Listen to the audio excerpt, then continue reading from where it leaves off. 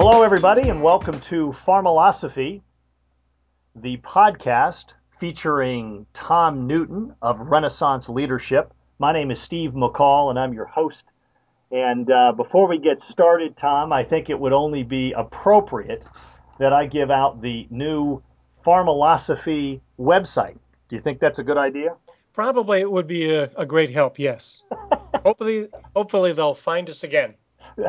All right, so here's the website. If you'd like to know more about us, it's www.pharmalosophy.com, and I will spell that for those of you who have a pen and paper ready. It's pharma, Pharma, philosophy, Losophy.com. Pharmalosophy.com. All right, Tom, I'd like to do a little intro for those, and I'm quickly moving along, Tom, because I'm sensitive to everybody's time and how much time they have, and I don't know how they're listening to this, if it's in a car or they're jogging and they're putting it on their iPhone or whatnot. Tom, are you an iPhone owner? Actually, I don't have one. No, Not you're a BlackBerry every now and then get knocked off the world kind of thing, eh? something like that. Yes, exactly. But anyway, Tom and I have known each other for over 11 years, and it's really through the work that he's done. I've seen him do work in many capacities with pharmaceutical companies, and I've been live and in person. He has spent many years actually working in the pharmaceutical industry, and of course, he has spent almost 15, over a little over 15 years with Renaissance Leadership. And I guess, Tom, what percent of the work that you've done in Renaissance Leadership over the past 15 years, the most recent work, what percent of that work is with pharmaceutical related organizations? It's probably close to 65 or 70%, Wow. Steve. It's triggered largely by the amount of change, both organizationally and leadership wise, to take place in that industry. And folks are kind enough after they've experienced the Renaissance Leadership Initiative to keep coming back and asking us to re-help them as new issues emerge. Well, it's been a real pleasure. Tom and I are friends, and it's always a pleasure to spend time with him. But let's get right into it of what today's topic is. And I just love this title, Managing Pharma Stakeholders, the Science, and I like that term, Science of Herding Cats. So, so tell me, Doctor Science Guy, not that you're a doctor, but tell me, Mr. Science Guy, what is this all about? What is this overview of herding cats or the science of herding cats all about? Well, the more I've worked with pharmaceutical organizations, the more I realize that our conversations spend a lot of time on how do I effectively work with the various stakeholders that I have, whether I'm in a matrix organization, whether I'm in a line organization. Folks have people that are very important to the success of their projects, and sometimes it really feels like you're herding cats. Well, okay. I mean, I get it, but why does it you have that feeling? I mean, what is that? What are we experiencing when you've been out there before? What have folks in the industry told you about why they feel that way? Well, I think the challenge is that we are typically given a project mandate or a remit and asked to do a certain thing, complete a certain project over a period of weeks, in many cases months, and sometimes that remit, that project focus is not really as clear as it needs to be. Sometimes we hear about the outcome goals expected by a line manager. Other times it's done by a project champion, and we don't always understand the various other players that are going to play a role and impact whether that recommendation or decision is implemented. Yeah. So, and again, I know we're having some fun with this, but really the frustration that exists, if I'm hearing you correctly, is that you're trying to, you've got all sorts of people with all sorts of issues and wins and things like that that you've got to kind of bring together to get your project that you've been given the thing to do to get that taken care of, and it's hard to pull all that together. It really is. In fact, when I have the most interesting conversations are those where we ask who are some of the stakeholders.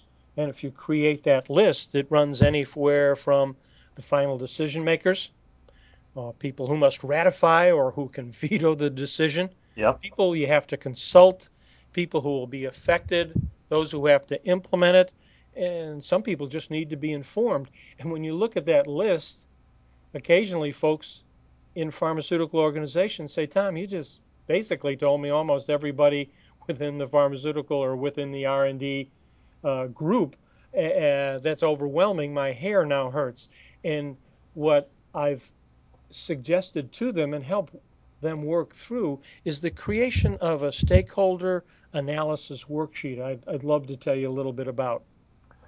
So the key stakeholders could be many, and the way to get this defined for you is to get it on a piece of paper or in a worksheet of some sort. Yeah, and the reason I suggest this strongly is a lot of times if we only listen to the mandate or the remit that was given to us by our line manager or champion, and then spend weeks or months working on the project, never going back to the other people I just identified, we step into a room, or your team does, and you find out that the direction has changed, that there are other people who have needs, other people who will be impacted by the suggestions. And if we don't touch base with those folks along the way, it can lead to a wasted effort, a great deal of frustration, and either a turning down of a great recommendation or a series of steps that require a redo, which can be awfully frustrating. Yeah. So tell me more about this key stakeholder analysis. What does it look like?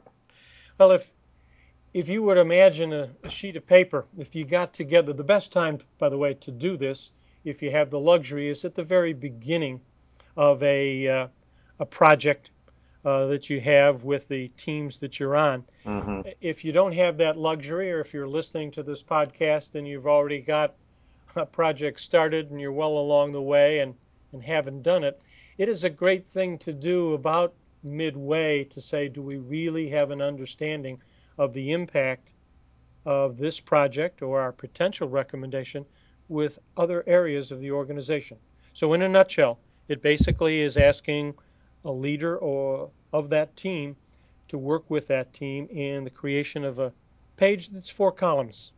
And the Four four columns. So I got a piece of paper and I have four columns. And what's across the top of the header of these four columns? headings typically in the first column would be who are the key stakeholders. Second heading would be the importance of each of these stakeholders. The third would be what's the current level of support as we understand it of each of these stakeholders. And then what are the issues or wins that these stakeholders have to have in order for them to have a sense of ownership or accountability with regards to the project. Okay, so let's go through this then. We've got key stakeholders. How do you define these people? How do you define who you put on this key stakeholder list? Well, if you recall from the list I gave you earlier, it almost sounds like anyone, but a good way to go through this would be for the team leader and then each of the team members to be asked, as you consider who needs to know about the project we're on, who are some of these people? For the team members, they might be their line managers, they might be the people who have to implement it, they might be the people who are going to ask questions. For the team leader, a key stakeholder is certainly going to be the project champion. And sometimes a key stakeholder that is often forgotten is the person who's going to be sitting next to that champion when the presentation is made with regards to the recommendation. The confidant or coach, you might say. Yeah, the person that the champion tends to listen to, especially in many organizations, there's people who ask great questions that we normally don't think of as playing a role, but their questions, while sometimes challenging and aggravating within the process, are great questions that sometimes change the direction or certainly impact the flow of where that project goes. Yeah, Yeah, I love that, and so often, like you said, if you have forgotten or you didn't take the person into consideration, next thing you know, you're going, oh no, what, how did this happen to me? Why am I in this place? Yes. Okay. Especially if those questions are asked at the time of your presentation and the champion looks at you and your team and said, "Did you consider that?" That's a great question. Yeah. And you have to honestly look back and go, "No, I didn't think of that." Yeah, you would much rather have that person ask you that question prior to the presentation. Exactly. Yes. So, okay, we've got the key stakeholders. We're kind of people, we're probably formulating those people now in my mind. Okay, I want that person on, for this person, and go to my team members, ask them, who do we think should be on there, and be careful of that. Isn't there some filtering there too? I think there will be, and it probably is a learning process in terms of how many people you want on that. I would think that if each of both the leader and each team member had 3 to 5, I think any more than five, and you're probably overdoing it. Okay. That second column helps you skinny down that list. Well, let's talk about that. That's the level of importance. Yeah, and I like to put it into three categories. Are they critical, very important, or somewhat important? And then depending upon the how big that list is in the first column, minimally, I would think that, and these definitions are change based upon the nature of the project, but certainly you want to have 3 to 5 of the folks that are critical who can help you ratify, may be involved in vetoing this decision, have to be consulted because their experience is important. You can create in that second column any way to basically what you're doing is prioritizing the stakeholders by your definition. I love this because this gives you an element. So when somebody comes, into your office, they bump into you and they go, "We have really got to talk to so and so because blah blah blah." You can go, that may be the case, but I don't know if that person is going to be that important to the outcome of this project.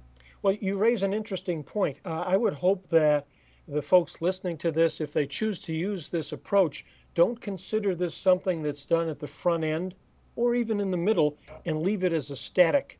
It is really something that needs to be looked at regularly because uh, organizations change. New relationships are developed with either biotech firms, with other pharmaceutical companies, and then out of the blue, new stakeholders appear. Yeah, well, and I love that, and we were going to talk about that later on. But you're right. I mean, things are very dynamic in today's world. There's announcements all the time where companies are splitting up, and someone announced that today, where they're splitting up their pharmaceutical from their other divisions, and they're merging them together, and they're doing this and they're doing that, and all of that has an influence on projects that are going on and how a key stakeholder will and what their level of importance becomes. I think among the things that then becomes really important to focus on is a regular ongoing look at a third column, which is what's the current level of support of each of those folks.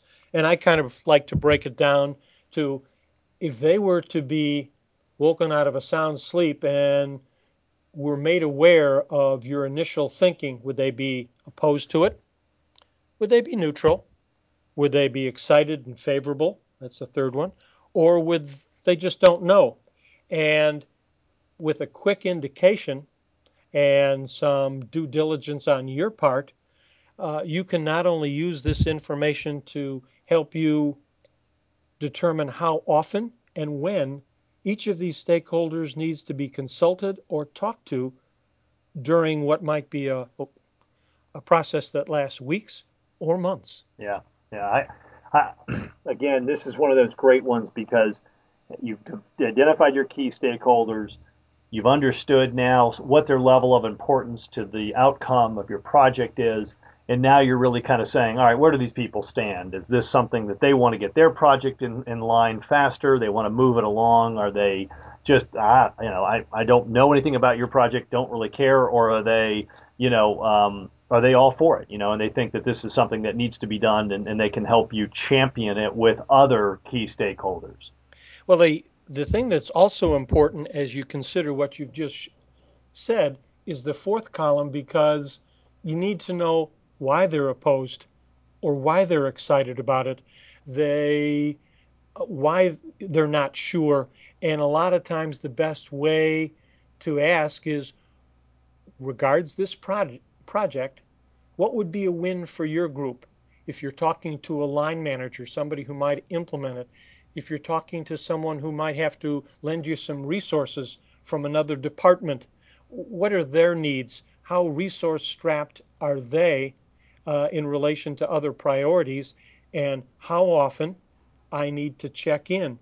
Those same people, many of them, are going to show up and be a part of perhaps a final presentation um, that suggests where we stand with this project. Does it go forward? Do we kill it? Do we move it ahead within our pipeline? And so, really understanding the issues, what's important to those stakeholders, and how do we help them create a win-win situation? And Well, how do we define it? so again, if I'm understanding this correctly, I'm going to do some review and make sure that we understand it. You're making a key stakeholder analysis. And what are the four columns? Four columns are really, what are the stakeholders? Do I understand, and does my team understand the level of importance for each of those? How often and when do I consider the current level of support, recognizing that that could change? And within the context of that, uh, what are their issues? What are their concerns? What are they excited about? And what would help them, prompt them to be continue to be excited about where our project is going, so that as it lines up against the other many priorities that a pharmaceutical organization is considering, we know where it fits within the pipeline. Don't you also, in that last column, want to talk about how they win with your project being completed?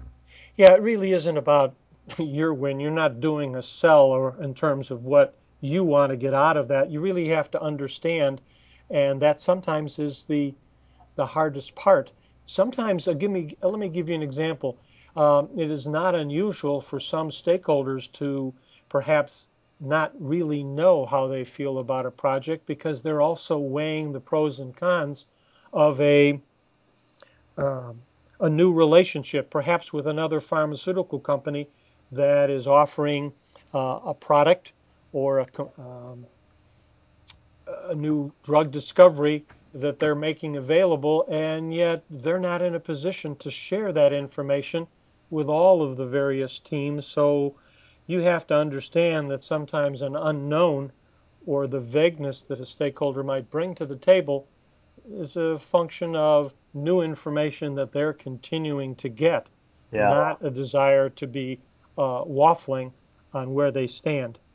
Yeah, and I love that point. We had talked about that earlier where, someone basically they know something that they literally can't share with you, but they also may their level of support may have changed from positive to neutral because they too don't know what it is. And I guess that's where it comes back to how to use this key stakeholder analysis. You said use it in the beginning, right? If you Yes. can. And then also, if there's a change going on with your company or your organization or your division or something that's happening, that's probably a good time to pull this key stakeholder analysis out and go, okay, right? Well, there's several opportunities to use this. One would be in the beginning, so everybody understands who they're going to be talking to and how they're going to go about collecting the information to keep this up to date. But it also allows you on perhaps the bi-monthly or monthly phone conversations that many people in pharmaceutical organizations have, to ensure that we can, because let's say Steve was asked to handle two stakeholders, I can say either in a group meeting or in the one-on-one conversations I have with follow up with you, Steve, talk to me about, were you able to see so and so, and do they still feel the same way? Are you getting any new signals and signs? And those discussions allow me to help my team members decide what we do next, and to remain confident that we are zeroing in or continuing to focus on the best of where we should spend our time. So this key stakeholder analysis is not something to be kept private. This is something you share with your team. Yeah, and it's also probably something that periodically, when you uh, are working with the person who is championing the project or who has given you the remit, it's a great summary document to say, you've asked us to go northwest and color it green. Everyone else in this organization is pushing back. They're struggling with Northwest. Do you understand the support, or should I continue to push this, or how hard do I push this in order to keep it on the radar screen in relation to other priorities? So at all levels, both the above, below, and beside you should kind of understand that this is, we want to keep everybody, all the stakeholders aware and on board. Yeah, and it is something that not a lot of the matrix leaders that I've talked to or the project leaders um, have chosen to do, because it is initially relatively time consuming, but it tends to save time on the back end of the project when you get close to making the recommendation or pulling the trigger on one of several alternatives you have, and reduces the amount of time that you can get into when someone says, oh, as a result of those last three questions, I'm going to ask you, Steve, to go back and spend another couple weeks doing this, or God forbid, I think I'm going to need you to start over again. Yeah, yeah. All right, Tom. So in review, what I'm hearing you say is that if in order to be able to manage the pharma stakeholders and to become a accomplished scientist in herding cats, we want to make sure that we do a key stakeholder analysis, and the key stakeholder analysis has four parts to it: key stakeholders, level of importance, level of support, and those issues and wins of those key stakeholders. Is there anything else that you'd want to add to this so that people can have help and take an action today to get things going for them? I think the last point would be, sometimes I get some pushback. Tom, do you realize how hard some of those stakeholders are to get in touch with? And have encouraged people to be as creative as they can, because many of those folks have gatekeepers that make it hard to have a regular meeting. And one of the more creative suggestions I got from a pharmaceutical colleague was knowing that a key stakeholder was a very early into the office, into the cafeteria somewhere between 7 and 7:15, Yeah. as regular as clockwork. And while I best place to get them, there's no gatekeepers around, and over the pouring of the coffee or the adding of the sweetener, you can say, I need 3 minutes of your time. What are you learning? Here's where we are. Are you still comfortable with the direction, or do we need to sit down? How can I help you better understand where we are with this project so you know where to position your support? Well, Tom, and you have tapped into a whole new subject that we will, I take it, have another conversation on how to have meaningful conversations with those key stakeholders that are very difficult and hide behind their gatekeepers. How about if we do that in a future podcast? I'd like to do that. And as we close, I would encourage anybody who has any questions about what's being shared is within the pharmalosophy.com website. There's a place that identifies how to get a hold of me. I'd welcome the opportunity to share a little bit more information of how to tailor that and make it work for anybody who's choosing to listen. Yeah, that'd be great. And Tom is very generous with his time. Again, thank you, Tom, for your time today. Thanks, Steve. And I would encourage everybody to, if you have the time, to check out pharmalosophy.com. That is www.pharma, P-H-A-R-M-A, losophy, Losophy.com. Thanks again, Tom, and we'll talk to everybody real soon. I look forward to it.